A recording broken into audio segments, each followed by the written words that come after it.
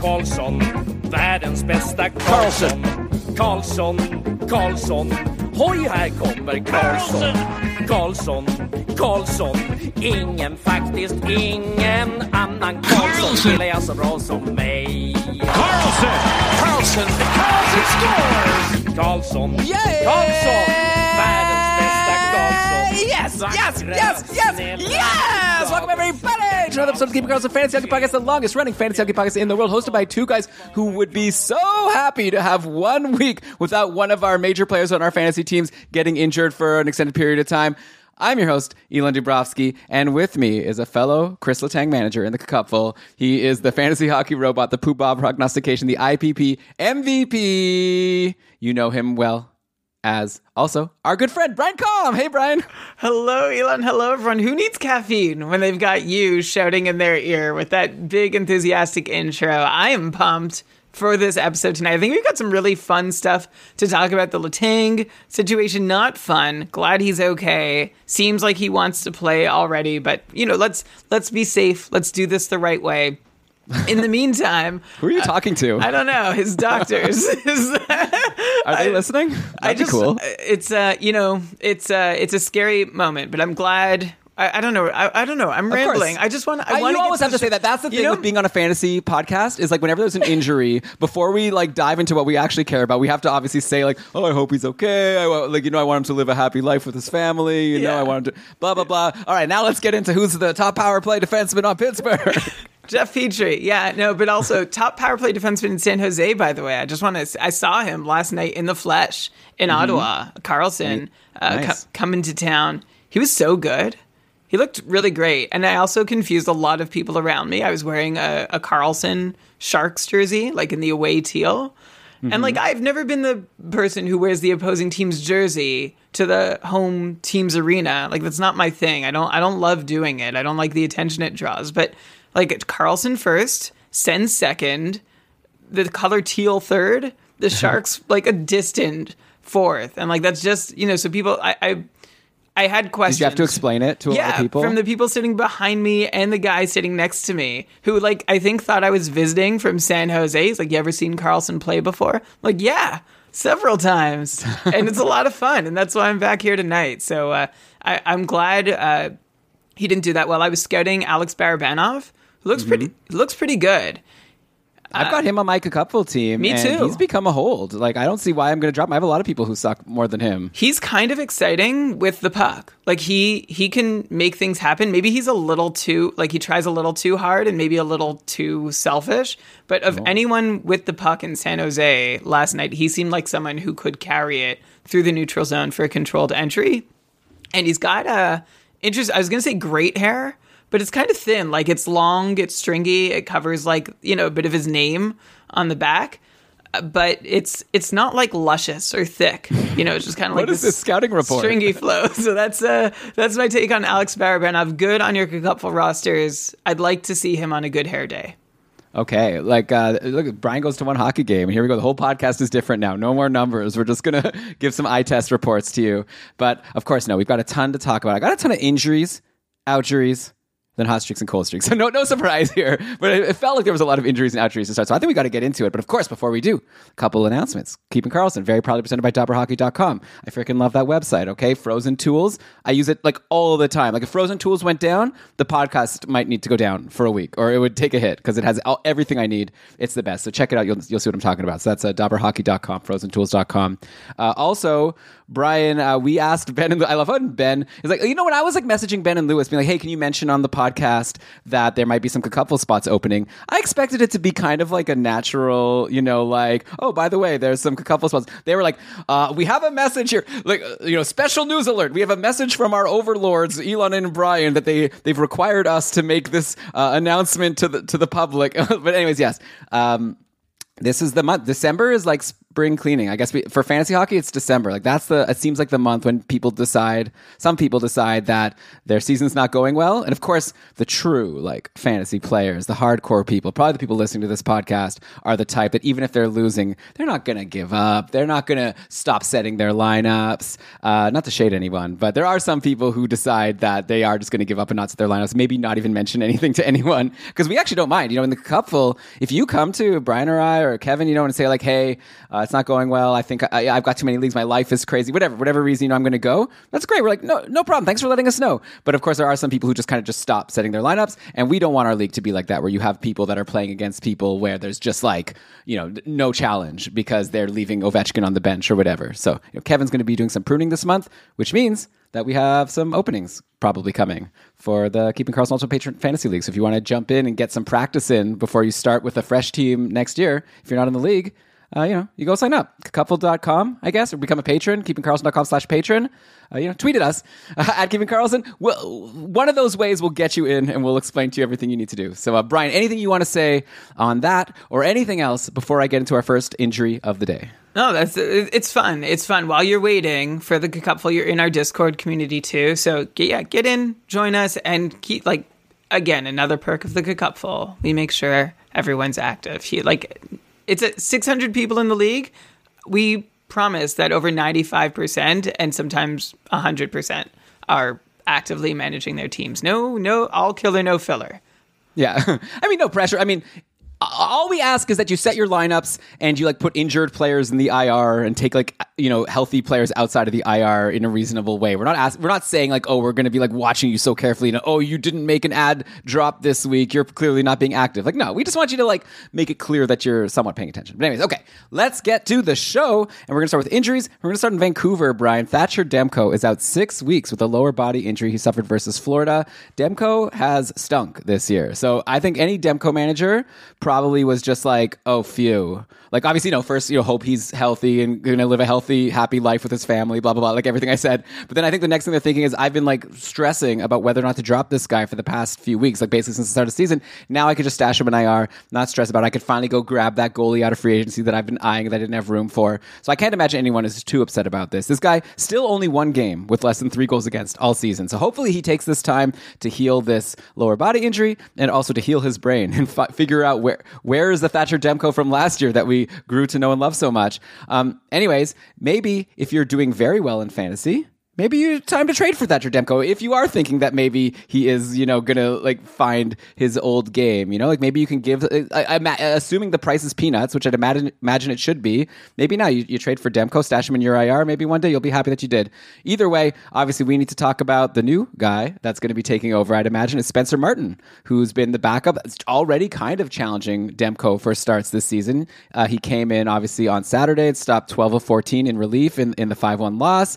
He got the 3-2 win, that was on Thursday. Then he got the 3-2 win on Saturday versus Arizona, stopping 21 of 23. Overall in the season, Spencer Martin's been decent, right? 901 save percentage, much better than Demko anyways. I feel like if a goalie's over 900, that's good, because we've got a lot of goalies we're going to talk about that have been below 900. But anyways, also he has 7 wins in 11 games, so that's good. The backup that's been called up now is Colin Delia, who doesn't strike me as, you never know, but Delia doesn't strike me as someone that I'd be worried about him stealing starts. We're going to get to Washington in a bit. I feel like the guy coming up may actually challenge Charlie Lindgren for starts. But I feel like, what do I know? But I think Spencer Martin is probably going to be a volume goalie moving forward for these next 6 weeks or whatever it is that Demko is out. So of course, Brian, the question is, are we into him? Is Spencer Martin someone that we should be telling people to go rush and grab if you need a goalie, or is he just going to be terrible like Demko was? He has not been terrible like Demko has been, and Demko himself had a few stinkers since we last talked to him. And remember my line, I was saying Demko's fine at 5-on-5. He's just getting crushed while shorthanded. Well, after his last few outings, Demko is now also doing poorly at 5-on-5. He did badly enough that he's now a fair deal below his expected number. Not a great deal, but a fair deal, and much more than we'd expect to ever see Thatcher Demko performing under his expected save percentage number. Spencer Martin, for his part, he's been playing at his expected save percentage. So you're seeing average NHL goaltending there, which is better than what Demko's providing, right? That's over and above what the Canucks have seen so far from their franchise goalie. And Martin's also doing pretty well shorthanded too. So he's playing well at 5-on-5, also without the pitfalls of Demko on the penalty kill. So I figure Spencer Martin is going to get some time in. We'll see how he holds up. With 11 appearances already this season, this is officially Spencer Martin's busiest NHL season ever. He's 27 years old. Last year, he got into 6 games. He started 6 times, 6 quality starts from Spencer Martin, right? Remember, we were talking about him, and it's one of the reasons why the Canucks felt comfortable moving on from Mikey DiPietro, thinking that, okay, we're gonna go with Demko and Martin. That's who we want. But last season for Spencer Martin was his first NHL action since age 21. When, of course, Elon, we all remember the 3 starts Spencer Martin had for Colorado. Yeah, they drafted him in 2016-17. Yeah, 3rd round, 63rd overall back in 2013. Just to bring you back there for context, that was the McKinnon-Barkov 1-2 year. Goalies drafted that year, not a good year for goalies. Zach Fucale at 36, Tristan Jarry at 44. A guy, I think I already forget his first name, might have been Philippe Desrosiers at 54th. Eric Comrie, 59th, who still might be coming into his own. UC Saros, 99th overall. Why are you saying this is not a good year for goalies? You're throwing out like a bunch of good goalies actually, here. Yeah. Well, there were just a bunch of randoms, but there are always a bunch of randoms. Cal Peterson, 129th. And, of course, Anthony Broder, drafted by New Jersey with the 4th last pick of the draft at 208th, just 2 spots after Mackenzie Weegar went, it figures. Anyway, I mean, we look at Comrie and Cal Peterson specifically. Like, Jarry and Saros have established themselves. Comrie and Peterson are establishing themselves. So there's still room for Spencer Martin to show he may be an NHL goalie, is what I take from this. He's had a long AHL career, about 175 games of experience in the minors. Nothing really stands out from his time there, but I guess Vancouver decided he was good enough to back up, which means he's good enough to start this year. Colin Delia doesn't seem like a threat, although he is a .904 career goalie over 4 seasons, or parts of 4 seasons, with Chicago spread out over 4 or 5 years. This year, the Rancho Cucamonga native, that's where Colin Delia was born, is an .884 save percentage in 8 games with Abbotsford of the AHL. So I feel like this is a situation where Vancouver would be very happy for Spencer Martin to run with it. Delia is not incapable of stepping in for a start every other game or once every 3 games if Martin isn't handling it. But we'll see. If one of these guys, if I have faith that one of these guys, if I want to bet on one of these guys getting volume the rest of the way, it's obviously going to be the guy who already got the NHL job, which is Spencer Martin. Oh, yeah, for sure. I don't expect the Rancho Cucamonga native to be a workaholic in net this season. Okay, by the way, last week we talked about Brock Besser and how he may be a good guy to sell on the 3rd line. Kind of a roller coaster since then. Like, after that, he got promoted to a top line with Miller and Horvat. And I tweeted being like, okay, ignore what I said about Besser being on the 3rd line. Like, this is a great spot for him. Then all of a sudden, a couple games later, he was threatened with a healthy scratch. It was kind of like a Kalen Addison situation from a couple of weeks ago. It was announced that Besser wasn't going to play. Then at the very last second, Dakota Joshua, who was going to be his replacement, he wasn't able to play. So Besser did play, and then he scored the goal. He scored a big goal, the game-tying goal in the 3rd, assisted by Elias Pettersson. So I guess he was back on a good line, at least for that part of the game. Also turned out it was Hockey Fights Cancer Night, which is close to Besser, since his dad had that long battle with cancer. So it was probably like a special night for him. So great that he was able to get into the game and have this big night. Anyway, moving forward, who knows? Like, I don't know. I'm going to be watching the line combos in Vancouver. Is he going to be playing with Garland and Dries, or is he going to be playing with Pettersson, or is he going to be playing with Miller and Horvat? Like, I guess watch GameDayTweets.com to see. But in the meantime, like last week, Brian, you said Besser is definitely a guy you should sell because he was coming off a hot streak and maybe still had a lot of value, but we were worried about him getting bumped down the lineup. Is he still a sell, or now do we reset and say, okay, he scored this goal, maybe he learned his lesson. Now we get back to the Besser that we thought we were drafting.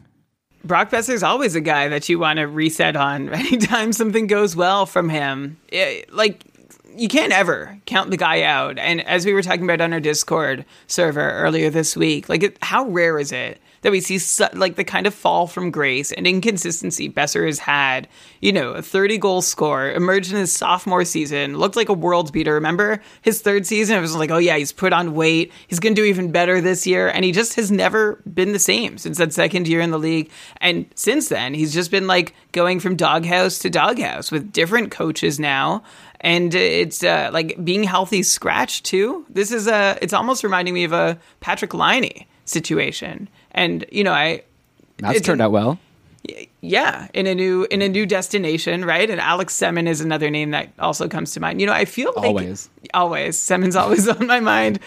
And it's low hanging fruit for me to say that if Brock Besser was not like American or Canadian, he'd be labeled an enigma with the career we've seen from him so far. And so one thing that we noticed when we were talking about him on the Discord server, and I think someone shared a player card from Jay Fresh showing how his defense has just gone straight down the tubes, which is that's almost like weirder to me than your offense going, like, because the offense is like constantly harder as players get the book on you and figure out how to stop you, and maybe you're injured. So, like, I have a lot of ways to explain a drop in offense, but Besser becoming just a defensive worse than a non-entity, just so damaging to his team and in such a drastic downfall, I can't really understand or explain it. So there's still a hill for him to climb, but maybe this is the start of that climb, but he's going to have to figure out the defensive aspect first. So keep an eye on his ice time, how his coach seems to be approaching him, and that's going to be a lot about how Brock Besser's season goes. But as I mentioned last week too, the offensive markers just aren't there or as exciting as they have been in the past either. Yeah, okay. And I guess since we'll just make this the Vancouver Canucks show, I do have a lot to get to. I do want to mention one quick thing. I want to do a quick check-in on Quinn Hughes while we're here. He had 2 power play assists on Saturday. That brought him to no goals and 23 assists on the season in 21 games. Pretty rare to see a point-per-game player with no goals. But here we go, 90-point pace so far for Quinn Hughes. He also only has 1 hit. He's averaging 2 shots per game, which isn't that great. 2 blocks per game. That's not so bad. He's probably the player with like the most varying fantasy value, depending on your league settings. Like in a points only league, he's actually tied for 5th among D in total points. If the goals aren't worth more than assists, it's just straight up a point is a point. Brian, do you want to try to guess who are the 4 defensemen ahead of Quinn Hughes? It's a list that maybe we wouldn't have expected going into the year. That's for sure. I can't even hit me with the list. Well, you can name one. You saw him last night, and you had a great time watching him do so well. Yeah, Erik Karlsson. I could name a bunch of guys ahead of him, but I just. So take another guess. There's 3 more. Okay, how about Sergachev? Tied with him. Okay, Pietrangelo? No, behind. Okay. Well, I don't know if this is fun. I don't know. Let me know when you want to stop. Burns. That's my last guess. Is Brent Burns? No, he's pretty far behind. Burns has 18 points. Quinn Hughes has 23, tied with Sergachev and Cale Makar. They also have 23 obviously. points. Yeah. That wasn't even one of the answers. The people ahead of him, Erik Karlsson leads the defenseman in points with 33. That's before today's game. Rasmus Dahlin also playing today. He's next with 28. Mm-hmm. Adam Fox, 27. And then, of course, Josh Morrissey. Of course, Josh Morrissey. 4th place. Josh Norrisy. 25 points. Yeah. Josh Scorsy. It's Scorsy. There's so many opportunities, but it's been a really great season. That's how great a season it's been for Quinn Hughes, that of all the guys we would have expected to have a great one, he is delivering by staying in the top 5 of the group, right? One thing to mention about him is, remember going into the season, he had this plan to shoot more this year, and it was going to make him more dangerous in fantasy. I think he said it. That plan has not materialized. I love, by the way, that Quinn Hughes has 0 goals. I'd love to see him get 90 points with no goals. And by his career shooting percentage, Hughes should probably have a couple of goals by now, but he's still not shooting any more than he has in the past. But hey, that doesn't matter if he's on a 90-point pace with no goals. If your league counts assists, power play assists, he is golden, as always, for you and your fantasy team. And if Quinn Hughes is still, without being a big shooter, making any kind of significant peripheral contribution, a top 20 defenseman in the Cupful, Keeping Karlsson Ultimate Patron Fantasy League, kkupfl.com for more info, that's still pretty great. It's still really great for a guy who, like I said, doesn't do much except one thing, but really well. I almost feel like it's a little bit patronizing, to be like, that's great. Good job, Quinn. You're in the top 20, like the top 5 defensemen in points. He's 17th right now in average points per game among D and Couple, which just goes to show how you really have to know your league settings when you're. That's why we get questions on Twitter sometimes. Like, should I take this player or this player? And it's like, if that's your league settings, it's kind of hard to say a lot of the time. Anyway, all right, next injury. All right, another goalie. Petr Mrazek suffered a groin injury in Saturday's game versus the Rangers. this is Petr Mrazek, right? So I don't know if we've gotten an official announcement yet, but I'm going to predict he's going to be out a while. I wouldn't be surprised if he's out months, okay? And Alex Stalock is out. I don't know when he's coming back. I also predict that he won't be back for a while. This is, again, just a gut feeling, knowing these goalies and their history. We have a short update, thanks to Game Day tweets, that Mrazek's going to be at least a week, according to Luke Richardson. At least a week, at most a career. But no, okay. Good. Hopefully he'll be fine and he'll be back and able to play with his kids one day. But in the meantime, we've got Arvid Soderblom. That's our Spencer Martin in Chicago here. He's going to be your volume starter in Chicago. He stopped 5 of 6 in relief in the win over the Rangers yesterday. He's also having a pretty Spencer Martin-esque season, a bit over 900 save percentage, 904 save percentage on the season, though in wins department, not as much. Only 2 wins on the year. So looking forward, looks like, I'm guessing a month. Let's say that both of them, well, Martin, we already know is going to be at least 6 weeks. But I guess I should mention the backup. Jackson Stauber, someone who I've never heard of. He's been called up to be the backup in Chicago. So I think similar to Colin Delia, not someone I expect to, challenge and make it 50-50 unless things go really crazy. I'd imagine Soderblom is going to play a lot, just like Spencer Martin. So if you were choosing between the two, you need a goalie. This is your opportunity. People in fantasy who didn't get a good goalie and now they, or they just lost someone to injury, here's your chance to get a volume starter on Vancouver or Chicago. Brian, are you interested in either of these guys? Like who would you take more? It's a really good question, and I'm looking at who has played better defensively over the last month, and actually Chicago and Vancouver are 30th and 31st in expected goals against per 60 minutes. Like it's not good at 5-on-5 for them. The only team worse than both of them, and by a long shot, by the way, sorry, John Gibson, it's your Anaheim Ducks who just hang you out to dry on a nightly basis. But Soderblom looks decent at 5-on-5. Lots of volume for him. I don't expect much different from Mrazek, but if anything, I would expect maybe a little better. Like this could be a good opportunity to grab a volume starter who may be able to withstand the attacks that the Chicago crease faces night in, night out.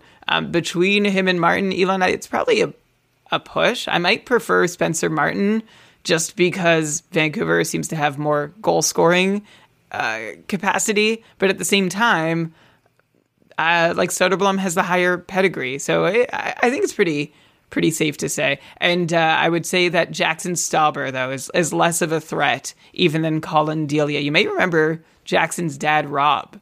Does that name ring a bell, Elon? A little.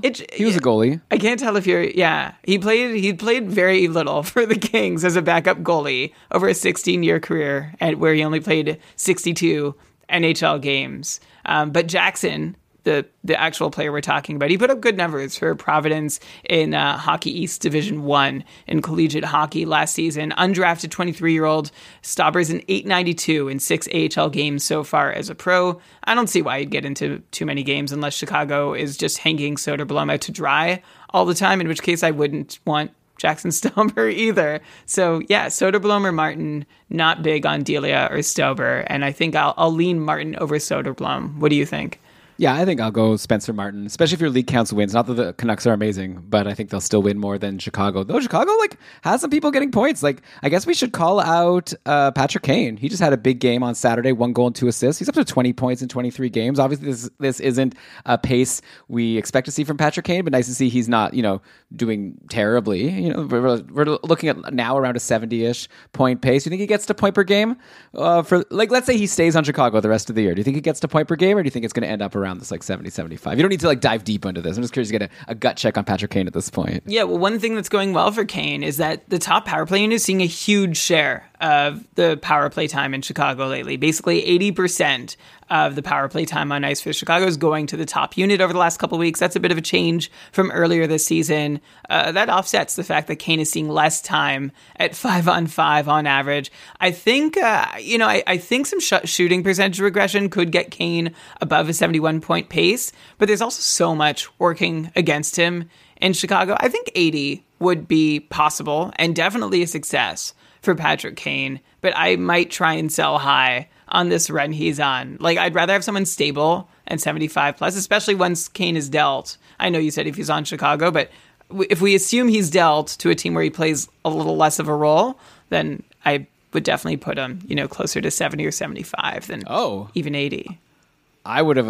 I think most people are assuming that if he gets dealt, that's good news for him because he'll play with really awesome players. But we've talked about this before, though. Like usually, when you're a superstar and you get traded, you're not in the starring role anymore because you go to a cup contending team that isn't adding the best piece on their roster. Can you say usually when you're talking about like Patrick Kane? Yeah. This is a real superstar. Like this is a guy who could put a team on his back. Like wherever he gets traded, there's like a really good chance he becomes the best player on the team. Not just like a piece. The only comp that I can think of offhand is Rick Nash when Columbus traded him, like at the height of his capabilities, and he went. I don't even remember now. Was it to Boston? He was a non-factor though. After he was traded, it was really disappointing.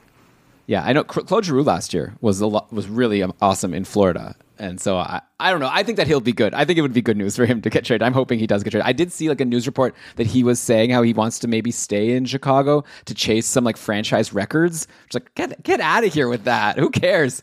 Go help my fantasy team somewhere else. But Brian thinks I'm better off with him staying here. I'll also mention Max Domi. By the way, Chicago's playing today. So, I don't have the Sunday results. I'm talking about these guys. But Max Domi, huge hot streak going into today. 2 goals and an assist versus the Rangers. 2 of them on the power play. 2 power play goals versus Edmonton in the 5-4 loss earlier this week. So Max Domi just cashing in on that power play that Brian was talking about. He's also had 5 shots in each of his last couple games. He was in free agency in my 2 main leagues, and he's been taken this week, and probably just because of the weekend schedule. But I think I may have lost my last chance to get him. Or maybe I'm wrong. Do you think that I'm going to be seeing Max Domi back in free agency sometime soon, or do you think this is it? I missed my chance to get this guy who's actually having a really strong season over in Chicago. I'd be really surprised if Domi is rostered the rest of the season, and if he's dropped, you probably won't be interested in him very much because he's dropped because this run has petered out. But he is Max Domi on a legit run right now. A lot of sit-start decisions in our Discord server on Saturday where people were asking, comparing him to various different players. Should I sit him or start him? He was a fringe choice for a lot of people on a busy Saturday.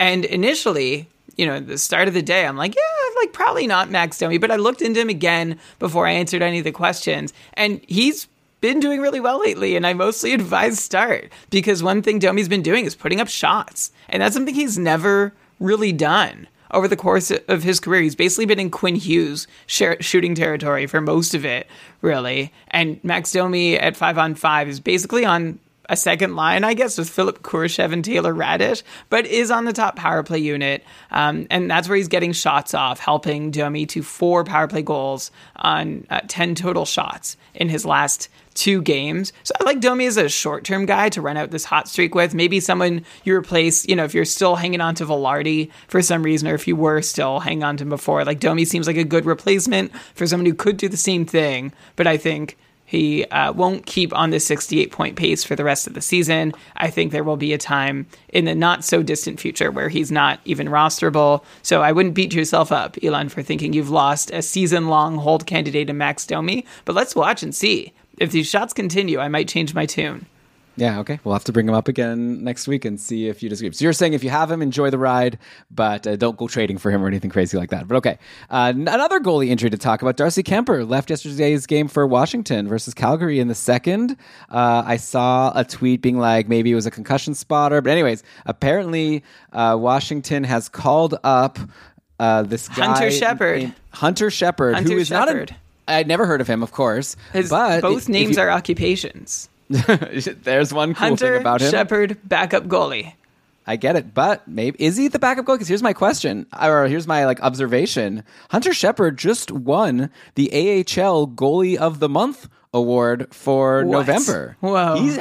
He's really been having an amazing season over in the AHL. I was seeing tweets saying that Hunter Shepard is the first Washington Capitals, I guess, what do you call it, property? Not rostered, but first Washington Capitals organization goalie to win that award since Braden Holtby, 10 years ago.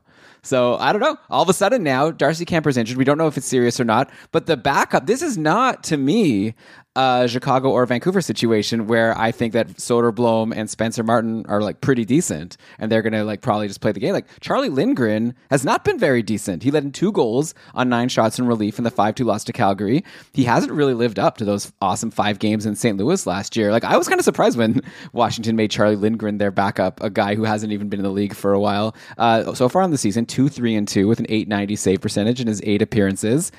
So I don't know. To me, Charlie Lindgren isn't that special. And we got this Hunter Shepard, 2-occupation man here with coming off, the best streak of any goalie in the AHL last month. So I don't know. I think in the short term, I think this Hunter Shepard might be someone to watch. But obviously, this is just a hunch based on these things I've said. What do you think? You look very skeptical that there's going to be any. You think Charlie Lindgren's about to get a run of games if Kemper's out a while, right? I mean, I think that would be Washington's first plan for the same reason I said about Spencer Martin. And it's a little different in Washington. Like, they signed Charlie Lindgren to a 3-year contract that's for $1.1 million a year, which is clearly like, hey, play backup for us for a few years and maybe push. But yeah, Lindgren's not really pushing very hard, even with the opportunity. He's never played a whole lot over the course of his career. 7 years since Lindgren broke into the league and has just played 37 games in that time. His busiest season was back in 2017-18, where he played 14 games with Montreal, where he looked good. And I remember initially discounting him, and then he started going off, and I was sad that I didn't have him on any of my rosters. Since then, Lindgren has looked both good and bad in limited action. I think there could be something here. Last season, Lindgren had goalie of the month type numbers playing with AHL Springfield, .925 save percentage in 34 games, played heavily on this Springfield team that lost in the Calder Cup finals in the AHL. Like, I'd give him a shot. If you want to know his pedigree, there isn't much of one. Undrafted, turns 29 years old in a couple weeks, which doesn't differentiate him so much from Hunter Shepard, who is undrafted with and is just turned 27 a month ago. But this is the first taste of the NHL he's ever had. In fact, he played the majority of last season in the ECHL. But the thing with Hunter Shepard is, I'm looking at his career numbers here, going back to his time in the National Collegiate Hockey Conference in Division I of college hockey. He's never had a bad number. Like, never. The lowest number I see at any level of hockey, aside from the very first, I'm going to ignore 2014-15. But since then, he's never had below a .917 save percentage, but he's also never played very much. So between college and the ECHL and the AHL, I don't know, this guy's these are Give him a shot. These are like Igor Shesterkin KHL type numbers that I'm seeing. It's like he's never been bad. So yeah, I'm curious. I am legitimately curious to see what this guy can do, and the way Lindgren's going, I don't see why not give him a chance. By the way, fellow 2013 drafted Zach Fucal did not get the call up from Washington. Yeah. He's been an .895 as the presumptive starter in their AHL system, but has not been delivering. No, it's Shepard time. I'm looking at this AHL goalie of the month history.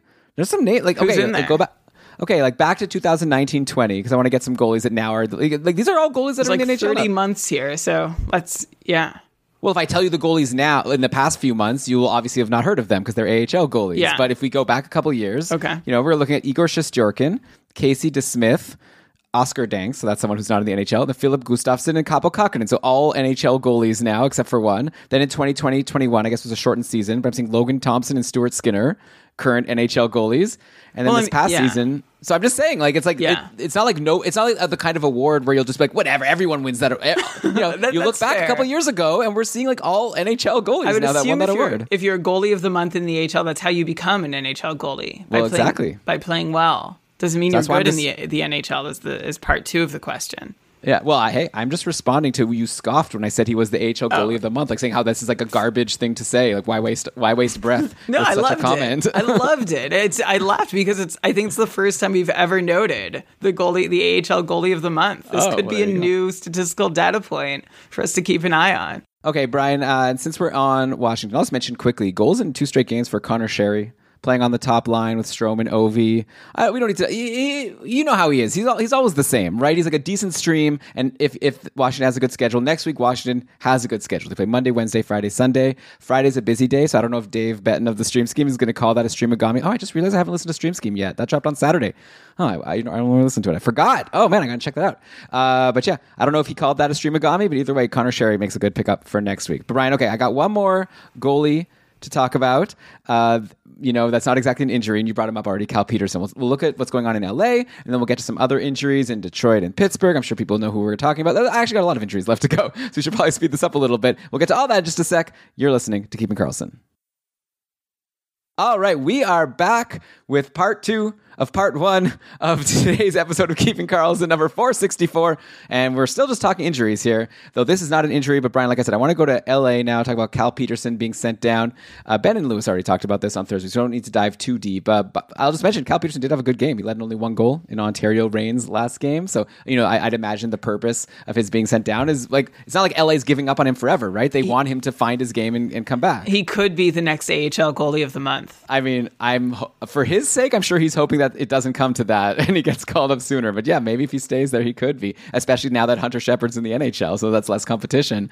Meanwhile, Jonathan Quick continues to struggle, right? He led in 4 versus Carolina on Saturday in the 4-2 loss. Jonathan Quick has started the last 5 games for LA, and he hasn't been good. So I wonder if, just to throw out all these, this is the episode, Brian, when you're naming the episode, I know you like to do a pun about a song or some like saying or something, but you could also just call it like, Brian and Elon talk about no-name goalies, because I'm going to throw out Phoenix Copley as someone who is now on the team as the backup to a goalie, Jonathan Quick, who clearly needs a break and isn't doing well. So I wonder if A, is Phoenix Copley going to get a game in soon, and B, do you think he's someone that could potentially pull like a Ville Husso and come up from the minors and end up stealing the job for a bit? I'm not going to rule anything out because Jonathan Quick has been bad, right? Like, he has been ripe for the picking since, I don't know, a month into the season. And for the last few years now as well, Jonathan Quick has been pretty ripe for the picking, and Cal Peterson hasn't picked him. So let's see if Phoenix Copley can come in and do something. Elon, how old do you think Phoenix Copley is? I know how old he is because I picked him up in my Dynasty League. He's like 32 or something, 31. He's 30. But like, I feel like I remember talking about him a long time ago. It just made me feel old. He's from North Pole, Alaska, by the way. A lot of fun goalie origin stories here. But Copley's an undrafted journeyman at this point. He's actually always looked half decent in the 31 NHL games he's played over the course of his 7-year career. So we'll see. And the bar for beating Jonathan Quick is not that high, except that he's like the franchise love, like they love him in LA, but I'm sure they'll love a goalie who can come in and stop a few more pucks. So I think there is a chance that Phoenix Copley can come in and do something here. Ranked against, you want to try and rank the guys? I feel like we need a running list here. We've got Copley, we've got Lindgren, Shepard, Martin, Soderblom. Mm-hmm. I might put him third on that list behind Martin and Soderblom. Yeah, perhaps. I guess like we didn't give enough respect to Charlie Lindgren. I was like, right away, let's talk about Hunter Shepard, just because I was excited about it. Like, probably he's third since he is an actual backup goalie that now should get a shot at being the starter. Also, Darcy Kemper, though, might not be out very long, right? We don't even have an update on him. But yeah, sure. I don't think that anyone should add Phoenix Copley beyond maybe a spot start. But anything could happen. Okay. Anything could happen. And Peterson strings together a few good games in the AHL. He's back up.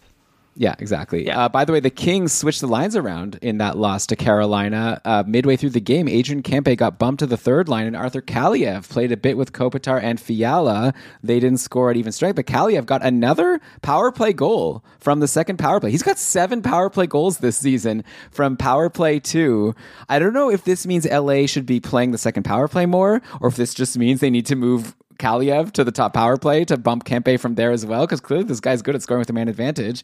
Anyways, I'm very interested to see what LA's lines are going to be next game, because that'll be interesting about Kempe. We already talked about him slumping last episode, and he actually kind of responded. He had 3 points in 3 games since we last talked about him. But of course, if he's going to be going to the third line, this is like a Brock Besser situation where maybe you try to trade him now before people start to realize that he's not going to be able to keep up this recent little run.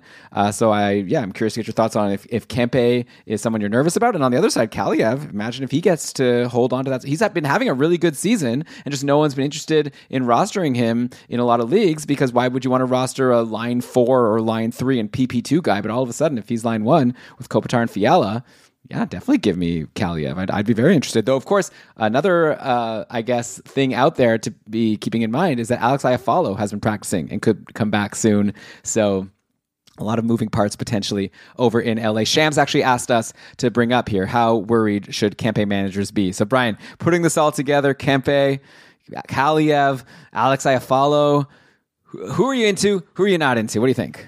Yeah, so Kempe, I think he's more useful to the Kings on the top line than the third line, and he's 5 months removed from a 4-year, $5.5 million deal.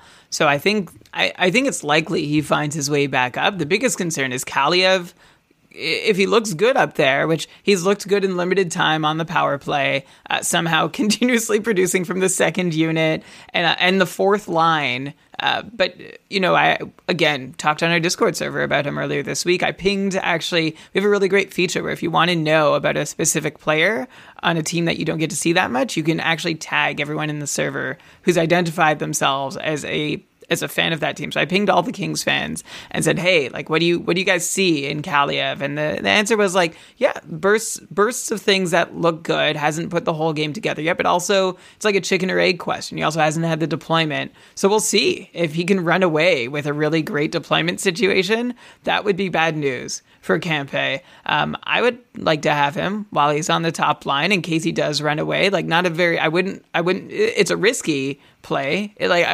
Well, it's not so. Let me put it. Like, it's not even that risky because he's even doing well from the bottom lines. Yeah, right. But when he shouldn't be, I'm just saying. Like, I wouldn't race to be like, oh, top line Kaliyev, he's sticking there for the year. But there is an outside chance that he can hold on there a little longer than we expect. But I assume the Kings want to see Kempe up there. And you notice I haven't mentioned Alex Iafallo's name once in this conversation. It's because I don't think he's in it. I don't think there's a chance that he ends up on the top line.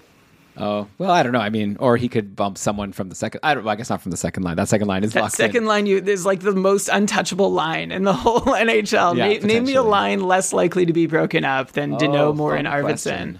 Maybe that top line on Montreal. I don't know. St. Louis really likes those three together. It's a good thought.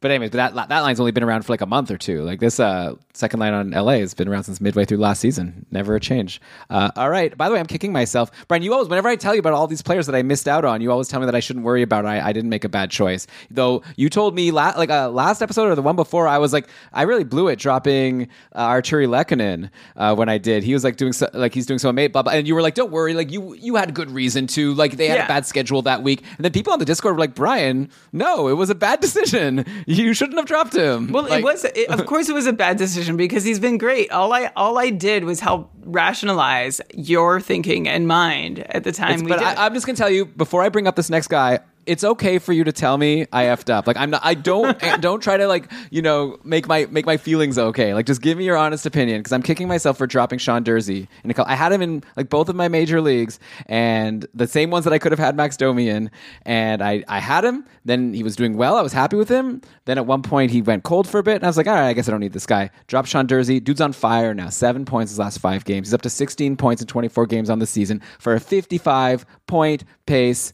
Feels to me like a clear season hold at this point in a league like the Cupful. I can't believe I dropped him. I need D. I streamed in Michael Stone, his brother, last week because I needed D, and I thought he looked interesting. Imagine if I just kept Sean Durzi. The face palm.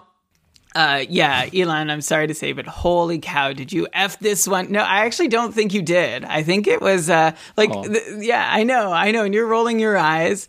Sean Durzi's been someone I've been low on the whole, like, people have been high on going into the season, and I haven't been able to get on board the Durzi train. Here's how he did it, Elon. He had a power play point in 5 straight games. He has this is a running streak he's on. 5 consecutive games of power play points from the second unit. So now Durzi is averaging 1 power play point every 3 games with second unit time. 8 power play points in 24 games. That should be like a season-long 82 game total from the second unit. So I think he's overperforming there. He's also scored thrice on 24 shots. That's 3 times as many goals as Durzi should probably have. I know I'm always low on him, but I don't see a ton there. I think he's an opportunistic guy. I think he's got a head up on a lot of other NHL defensemen who can't make something out of the rare opportunities they might get because of their deployment. So I think that's something Durzi seems to have going for him. But if I'm sensing your FOMO, Elon, I'm offering you Sean Durzi. Like, what would you pay me from your Cupful team if I put Sean Durzi on the table for him? I'll give you Michael Stone. Yes, you were so excited about it. You thought you found this diamond in the rough with Michael Stone. He was doing really well, and then he came back from injury and he hasn't done anything. I don't know. Who do I have on my Cupful team? Okay, let me tell you who I would give you for Sean Durzi at this point. Maybe Barabanov. I think that's a pretty fair... Oh, I have J.J. Moser. I'd give up J.J. Moser for Sean Durzi. I think I'd rather Durzi. I would just take the guy producing between them both. Yeah, I would take Durzi, yeah. Ryan Pulock. I'll take Durzi over Ryan Pulock. Me too, yeah. You know that I've had Ryan Pulock on my roster all season, except for the game where he had 4 assists. I dropped him for that game. Then he had 4 assists. Then I added him back. I didn't know you'd added him back. This is like a couple season. Throwing good money after bad there. I'd give Ilya Mikheyev for Sean Durzi. Yeah, sure. Yeah, I mean, you're just naming a bunch of guys that shouldn't be rostered. Well, sucks to be me, Brian. What do you want me to say? I can see why you're mad you missed out on Durzi. I would trade Luke Shen for Sean Durzi. Yeah, me too. That's my rostered example. All right, a couple more injuries here that have already been discussed by Ben and Lewis on short shifts earlier this week, and Tyler Bertuzzi and, yes, Chris Letang, who we brought up at the start of the show.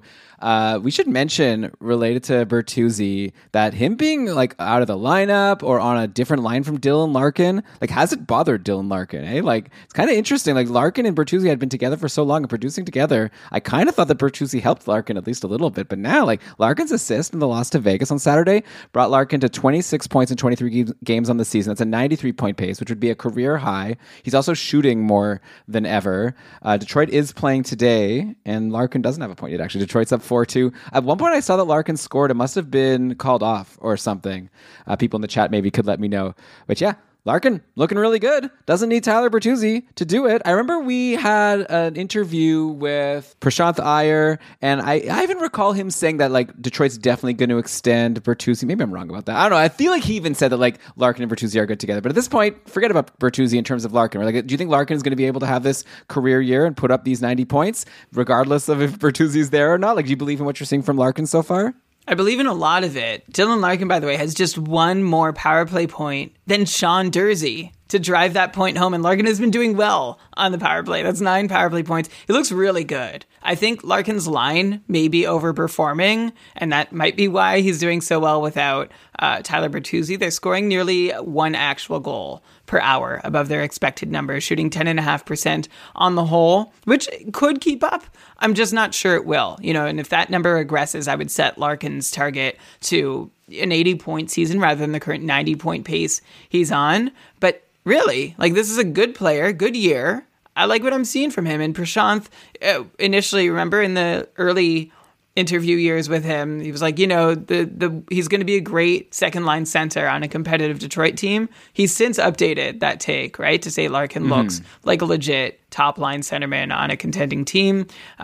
Here's a callback to something earlier in the show. I would trade Patrick Kane for Dylan Larkin. Okay. Yeah. I could see that. Remember, I said trade Patrick Kane for someone more stable, like around a point per game pace already. If you could pull that off, I'd do it. Yeah, I think so. I guess it's the position considerations, like depending on, you know, some people like tweeted us and are like, they only have 2 center spots and there's no or there's no utils, and so there's like all these amazing centers in free agency. So obviously you need to consider that. But yeah, I think in the cupful, I might make that deal as well. I could see it going either way.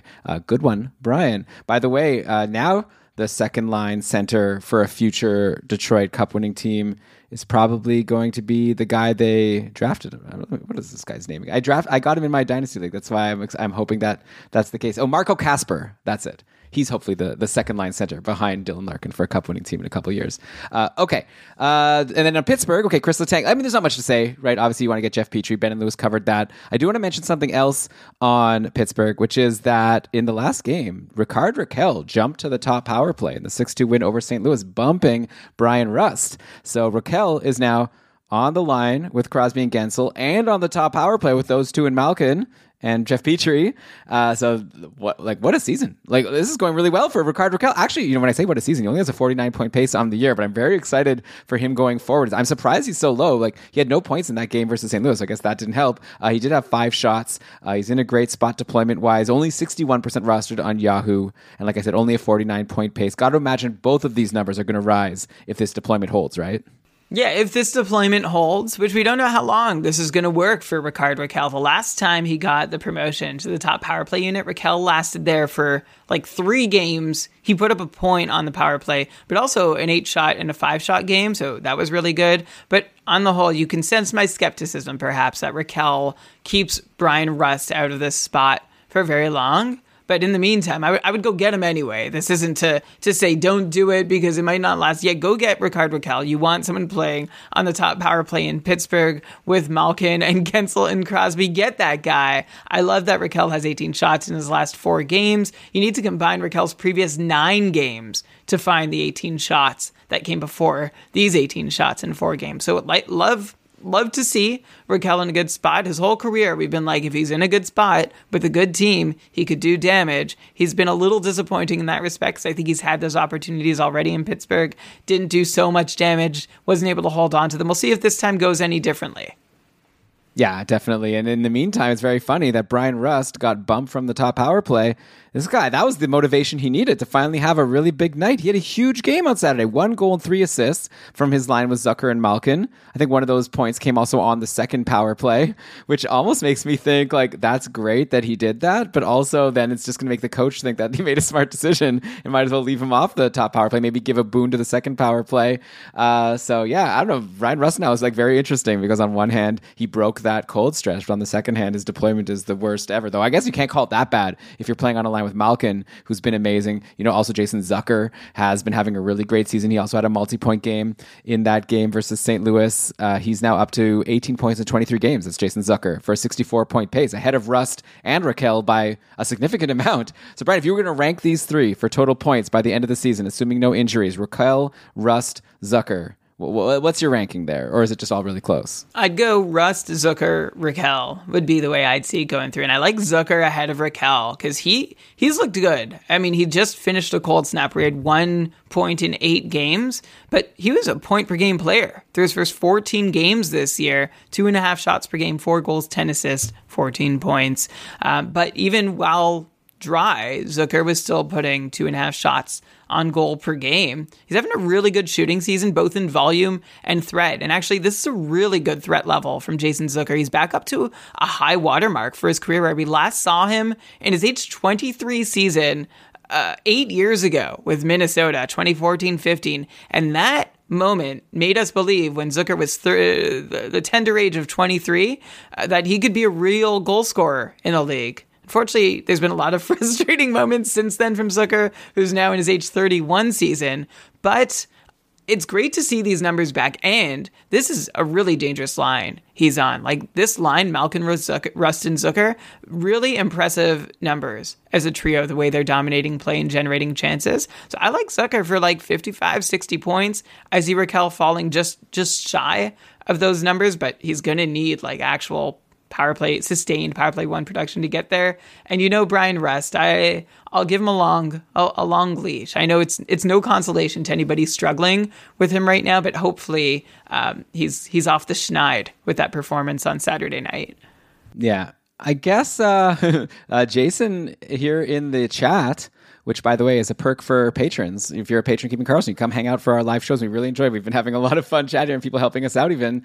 Shams actually, by the way, but back to the Sean Durzi talk, he pointed out that maybe he's just like riding that Kaliev train. I talked about all those Kaliev power play goals. That's where Durzi's getting all of his power play assists, right, Brian? But anyways, like Jason, back to this Pittsburgh talk, he said Rakell, Zucker, Rust. That's where I was kind of leaning myself. I don't know. Like, I guess you're obviously higher on Brian Rust than I am. I guess it could go either way, but especially because, you know, obviously Evgeny Malkin, no jinx, but he's not one to generally play all season. So there's going to probably be a moment maybe where Rust is playing on a second line with, I don't know, someone else like Jeff Carter as a centerman. So I don't know. I'm excited. I'm excited about Rakell, but maybe I've just always been a kind of a fan of his. Me too. I would love. I'm tempering my excitement. I've been let down too many times. Fair. Yeah, that's fair. All right, let's go to Colorado. Another injury here. Arturi Lehkonen, the guy who at one point I dropped, and then he went on an insane hot streak, which could only be ended by an injury, unfortunately, because he left Saturday's game against Boston with an upper body injury, which is a shame. He's been on such an amazing run. Hopefully he's okay. In the meantime, he joins, Nichushkin, Landeskog, Rodriguez. Like, Colorado is down a lot of their top-end forwards, which maybe explains why they just got totally destroyed by Boston. And if you look at the lines, the guy who was playing on the top line with McKinnon and Rantanen after Lehkonen went down was a person named Jean-Luc Foudy. So that's, I guess, an interesting spot. You generally want to have the guy playing with McKinnon and Rantanen.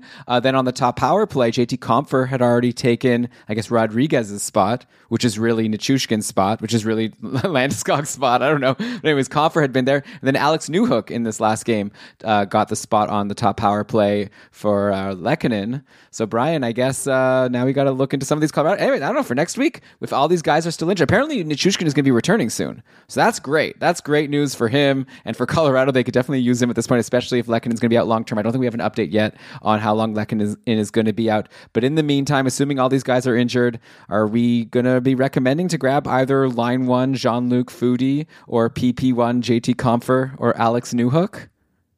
All of them could be worth a stream. Like, I have nothing unique to say, right? Like, this is, if you're in a place where the Avs generate offense from, you're in a good spot. So Jean-Luc Foudy, he holds on to this top line. By the way, this guy's a really interesting family background. I don't know if you knew this, Elon, but Jean-Luc Foudy's mom, France, I'm guessing, for France, if it's really anglicized, was an Olympic sprinter and won silver in Los Angeles in 1984 in the 4x100 meter relay. Jean-Luc's father, Sean, is a CFL player drafted by the Ottawa Rough Riders, won a Grey Cup with the BC Lions in 1994, retired after dislocating his shoulder 7 times in a span of like 2 years. So that was a good reason to retire. And his brother Liam, you might know him. He plays in the NHL, drafted 18th overall. Yeah, he's like a Columbus prospect. Yeah, in 2018, he plays for Columbus. And Jean-Luc Foudy was drafted 75th overall in 2020 by Colorado. But he's never been like a scorer, even in junior. So I don't. This feels like you know what this feels like to me? Maybe Logan O'Connor on the top line. I don't know if you remember that name from last year, where like sure. It could work. He's still out. Around. Yeah. He is. But last year he was a frustrating stream because he seemed to have everything lined up to make it work out.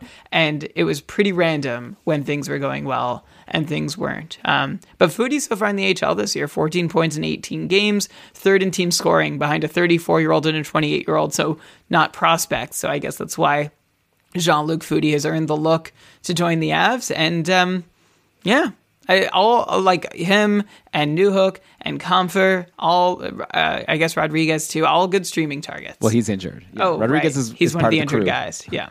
Yeah. I agree with you. Like maybe stream one in for a game. Don't expect it to last or for it to do like so amazing for you. I just Googled France Foudy. I'm seeing family pictures of this family. Yeah, good for the parents here. 2 very athletic people, clearly an Olympic sprinter and a football player, both still in good shape, even in their later days. Good genes. So, nice. Phil Torius asked on Discord, actually, before Lehkonen got hurt, Phil Torius was asking, with Nichushkin's near return, does Lehkonen get replaced by Nichushkin on the top line and or the top power play? And so I think the answer for that is maybe not the top line, because I think that Nichushkin wasn't on the top line before. And I think on the top power play, there's room for both of them, right? It could be Rantanen, McKinnon, Lehkonen, and Nichushkin. It's only when Landeskog comes back, that's when, and apparently he started skating. So like Colorado, I don't know if people remember, they're a very good team. Like when everyone's healthy, it'll be fun to see this team at full. They're still like doing pretty well, probably just because of their amazing defense and these 2 superstars in McKinnon and Rantanen. But it'll be really fun to see if they ever get back to being at full strength. There are like a lot of good players that are injured right now. Yeah, no, totally, absolutely. I would never look away from an Av, but like you said, Lehkonen's value is likely to hold as long as Landeskog is out of the lineup. Okay, so next injury here, Philip Hedl missed Saturday's game for the Rangers with a lower body injury. You may be thinking, why are you talking about Philip Hedl, like a bottom of the roster guy? Actually, no. Okay, Philip Hedl recently had been centering Panarin's line for a couple games. Vincent Trocheck had been bumped to the third line. Then in this game on Saturday, Trocheck went back to the second line to play with Panarin. Didn't go that well. The Rangers got beaten by Chicago 5-2. It was Halak playing, and maybe that had played a part of it, but you should be able to beat Chicago if you're the New York Rangers. So I don't know. And Vincent Trocheck, I don't know. I wonder if he's on borrowed time at this point. Maybe while Hedl is out, like they'll have no choice but to play Trocheck on line 2. But he's had such a big fall after a strong start to the season. Like I'm counting only 6 points in the last 17 games for Vincent Trocheck. 5 of those 6, by the way, were from his top power play spot. So at even strength, you're not getting anything from from Vincent Trocheck, and obviously that will be less likely to continue if he's bumped to line 3 like he was before this Hedl injury. So we had a question from Alyssa. At what point does Trocheck become droppable in shallower leagues, like 12-team leagues, and why did I have to draft him on almost all of my teams? Frustrating guy. Like Trocheck has always been frustrating, right? If Trocheck giveth, Trocheck taketh away. And the thing with Vincent Trocheck is he seems to only suck in ways that numbers don't always show.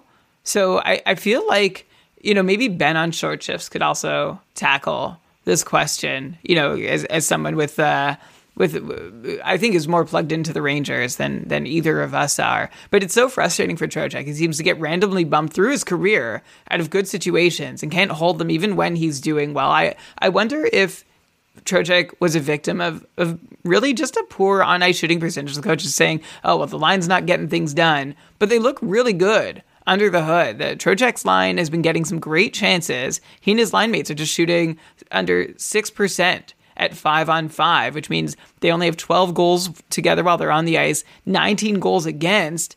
And that's the difference between Trocheck's line winning and losing, the goals share battle, when they're on the ice together. And I feel like maybe he's just being penalized for some bad shooting percentage. He himself is only shooting 4% at 5-on-5, just 2 goals on 51 shots for Trocheck, but 6 expected goals. So he should be doing better.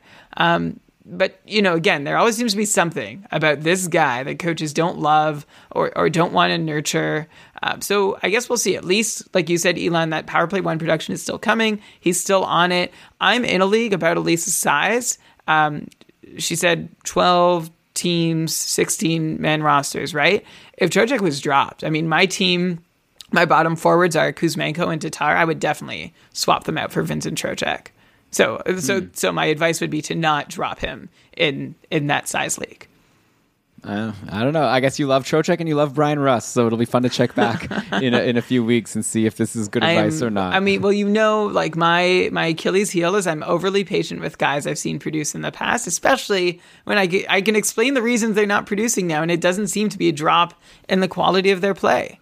Yeah, but the coaches don't agree with you, right? If they're bumping these guys down the lineup. Well, definitely Trocheck has a red flag next to his name. He always has, and I thought this was going to be a nice, smooth year for him in the big city, in the Big Apple.